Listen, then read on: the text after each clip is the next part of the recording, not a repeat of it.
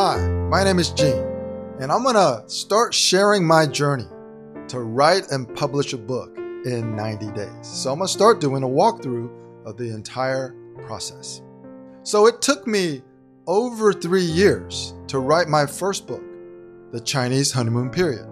And what I want to do now is I want to challenge myself to write and publish my next book in 90 days. And that means this book will be published on November the 15th. Now, as I'm writing this book, what I'm going to do is I'm going to share content and hopefully get a lot of feedback so all of you can help me write an even better book.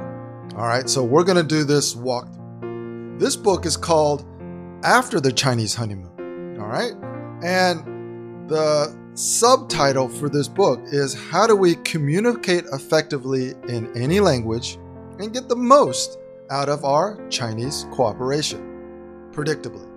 Okay, what I'm sharing with you right now is the working outline of this book. There's going to be 4 parts. Part 1 is playing the China game. Part 2 is mastering your awareness. Part 3 is aligning on process. And part 4 is winning what matters. Again, it's a working outline, so a lot of this will definitely change before the final manuscript is written and edited and published. All right, today we're going to talk about part 1, playing the China game and what I think that means. So, if you see a chasm of metaphorical red whenever you contemplate the next steps in China, it likely means that progress has stalled. Your fears will predetermine your results. Your communications are counterproductive and appear to be pushing you further away from reaching compromise and finding a viable solution.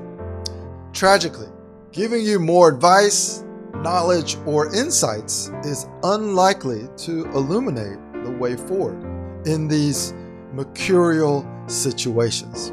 So the ubiquitous expertise surrounding China just becomes white noise in an already chaotic scene. A mindset shift, a new perspective, and a new way of thinking are now needed to reach the next level of success.